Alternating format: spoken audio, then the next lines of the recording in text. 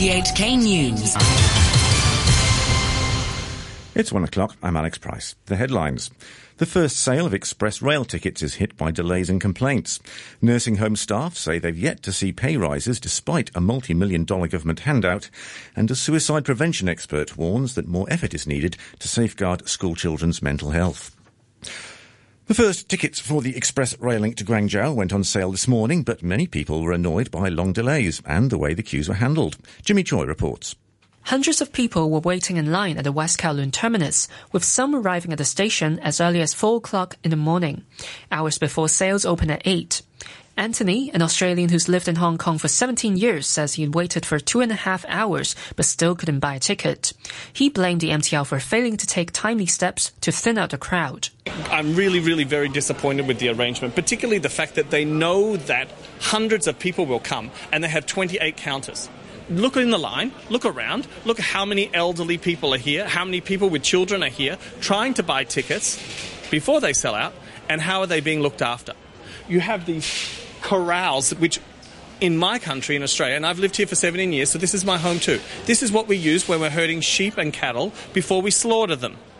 The MTR's operations director, Eddie Lau, admitted things did not go perfectly on the first morning of sales. We have the new ticketing system. That ticketing system have interface with other systems. What we observed today is there is some interface things that needed to be smoothed out. And therefore, during the process, we did observe and there is an occasion that the processing time is longer than we expected. And also because this is a new system operated by our new staff. So therefore, it also takes time for our staff to familiarize with the system. RTHK journalists reported it took staff 13 minutes to process a transaction for 3 return tickets to Guangzhou South, excluding time spent waiting in line. A bus driver has been given a 20-month prison sentence for dangerous driving, causing a pedestrian's death 2 years ago. Leung Wai Kong, who continued working despite feeling ill, drove a KMB bus onto a pavement in Chim Sa Choi and hit a 26-year-old woman who later died. In sentencing, District Judge Frankie Yu said Mr. Leung took a risk driving the bus despite having vomited twice. The judge said Mr. Leung neglected the safety of other road users and the accident could have been worse if it weren't for the fact that it happened early in the morning. A group of caregivers who work with the elderly or in nursing homes are complaining they have yet to see pay rises despite the government giving $325 million to charities specifically for better pay. The Community Care and Nursing Home Workers General Union says about 20 members have told them that their organisations had refused to adjust their pay or ignored written questions about pay since the funds were handed down in June. Isaac Zhang, the union's organising secretary, says the government is not doing enough to monitor how taxpayers' money is spent. Government should have the role to monitor how this funding should be used. Is it used accurately to increase the salaries of the caregiver or just something other else we don't know? A suicide prevention expert from the University of Hong Kong says simply easing academic pressure isn't enough to combat student suicides. Professor Paul Yip from the Centre for Suicide Research and Prevention says that while the rate here has come down from a historical high of 1,200 in 2003 to 900 last year, there's still an increasing trend of suicide among young people. He was commenting on today's theme of working together for World Suicide Prevention Day. Professor Yip says the causes of suicides among young people are complex. There's really no single silver bullet. I think we do need the stakeholders, I think, to work together, I think, to improve the situation. For example, when we talk about the suicide among the school children, I think the academic pressure, yes, indeed, it is one of the significant ones. But however, we also cannot ignore, I think, the lack of social support and also, I think, the hopelessness, I think, among our school children and how to improve the life chance of these young people. The government has appointed an aviation professional to head up the city's new independent aircraft investigation body. Darren Straker's appointment as Chief Inspector of Accidents also marks the formal establishment of the new Air Accident Investigation Authority, which will take over investigative duties from the Civil Aviation Department. This brings Hong Kong into line with regulations set out by the International Civil Aviation Organisation, which requires such bodies to be independent. WWF Hong Kong has warned of a potentially serious threat to the dwindling number of Chinese white dolphins and finless porpoises if a liquefied natural gas terminal south of Lantau goes ahead. The environmental group is calling on authorities to defer approval of the project's environmental impact assessment report. It says the noise from driving dozens of piles into the sea floor could drive the animals from their habitats, disorientate them, with potentially fatal results. Samantha Lee is the group's Assistant Director of Oceans Conservation. It would alter their behavior. For example, they will less easy to catch the prey, or also even may abandon their habitats. If they are traveling in some busy marine traffic area, they could not really listen clear to the approaching vessels, and it could certainly increase their collision rates from the vessel and cause injuries or even death. A CLP Power spokesman said the company's own assessment suggests the impact on the animals will be moderate, but will be alleviated by proposed mitigation measures. Alibaba Group says founder Jack Ma will step down as chairman on September the 10th next year and be succeeded by Daniel Zhang, the company's CEO. Alibaba says Mr. Ma will remain a member of the group with the right to nominate a majority of the company's board of directors. Mr. Ma, who's one of the world's richest entrepreneurs, is a former English teacher who founded the company in 1999. He said he wants to step down in order to spend more time on philanthropic activities. The charity Save the Children estimates that more than 500,000 boys and girls under 5 will die of hunger this year in countries plagued by conflict, as feuding parties deliberately block humanitarian aid. The increase is largely due to fighting in South Sudan, Yemen, Mali and Syria. Here's the BBC's James Landale. Save the Children blames the usual underfunding of United Nations and other humanitarian programmes. But it also says that more and more warring parties are deliberately preventing the flow of emergency aid. The charity says that, according to UN data, there were 1,460 occasions last year when access to humanitarian aid was denied in conflict zones. That's double the number since 2012. And a group of British MPs have criticised the government's intervention in the Syrian conflict as inadequate, saying Britain shared responsibility for atrocities committed there. A report by a parliamentary committee on foreign affairs concluded that the price of Britain's failure to protect civilians in Syria has been unacceptably high. Here's the BBC's Paul Adams. The MPs want the government to acknowledge its failings in Syria and develop what they call a comprehensive atrocity prevention strategy, including guidelines for the use of force in cases of extreme humanitarian distress. The Foreign Secretary, Jeremy Hunt, says Britain has not been a bystander, taking a lead on chemical weapons and joining the fight against so-called Islamic State. And he points out that it was, after all, Parliament that voted against military involvement 5 years ago. The head of America's CBS television network has announced his resignation following allegations of sexual harassment. Reports published by the New Yorker magazine say a number of women have accused Les Moonves of inappropriate behaviour, including sexual assault. Here's the BBC's Chris Buckler.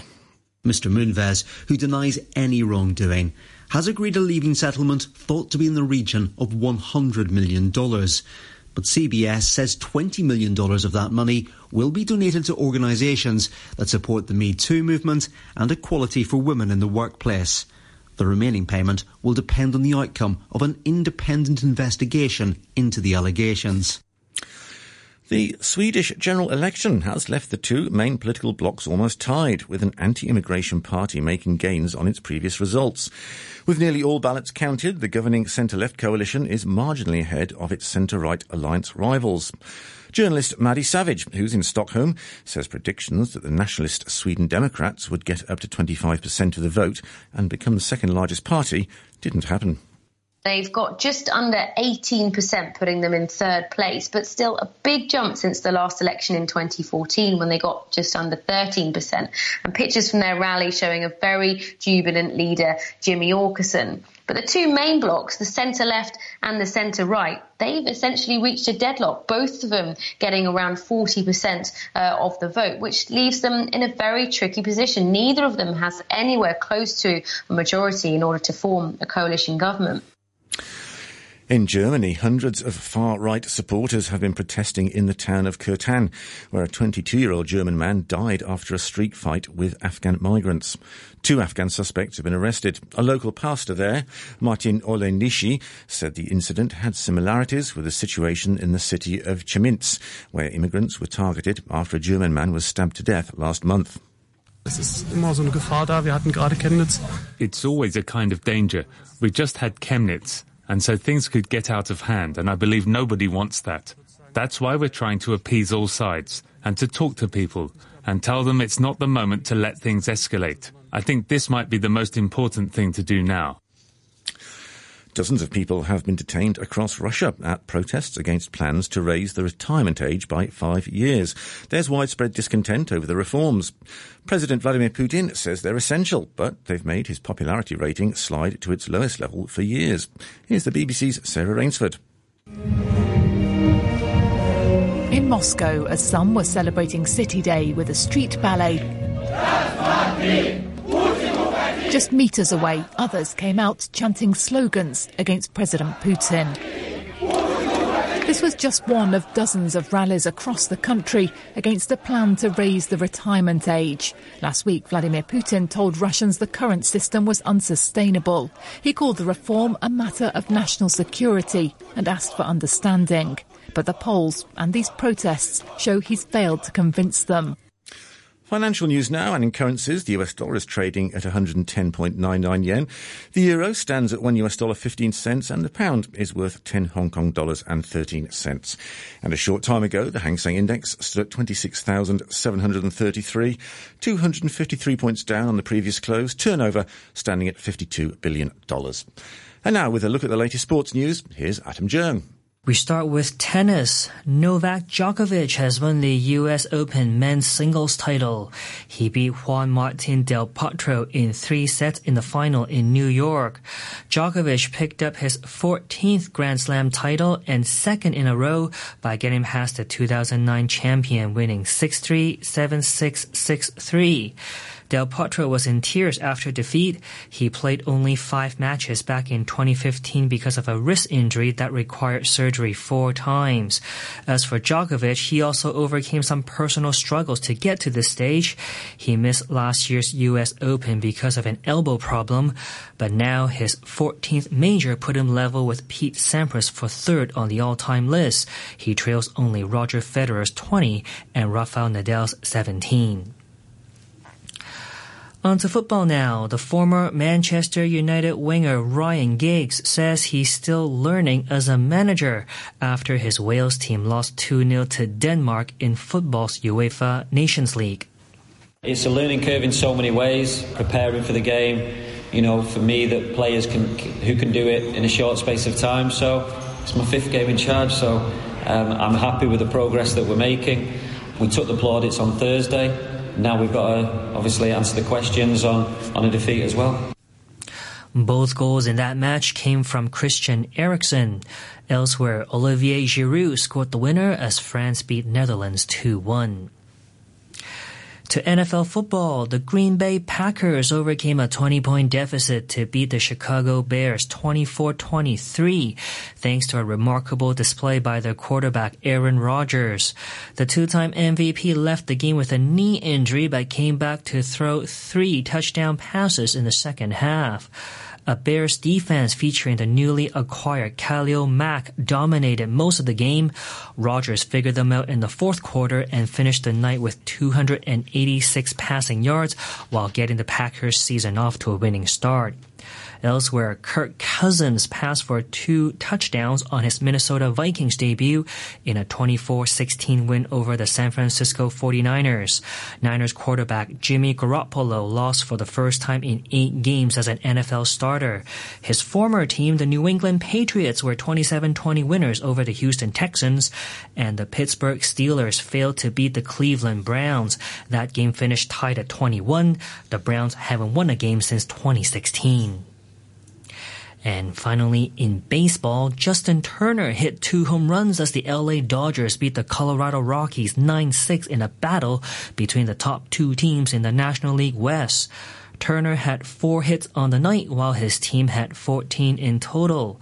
The win moved the Dodgers to within a half game of the Rockies, who are looking to win the division for the first time in club history. And that's your look at sports. Thanks, Adam Chung there. And now to end the news, a reminder of our top stories. The first sale of express rail tickets is hit by delays and complaints. Nursing home staff say they've yet to see pay rises despite a multi-million-dollar government handout. And a suicide prevention expert warns that more effort is needed to safeguard the mental health of school children. The news from RTHK.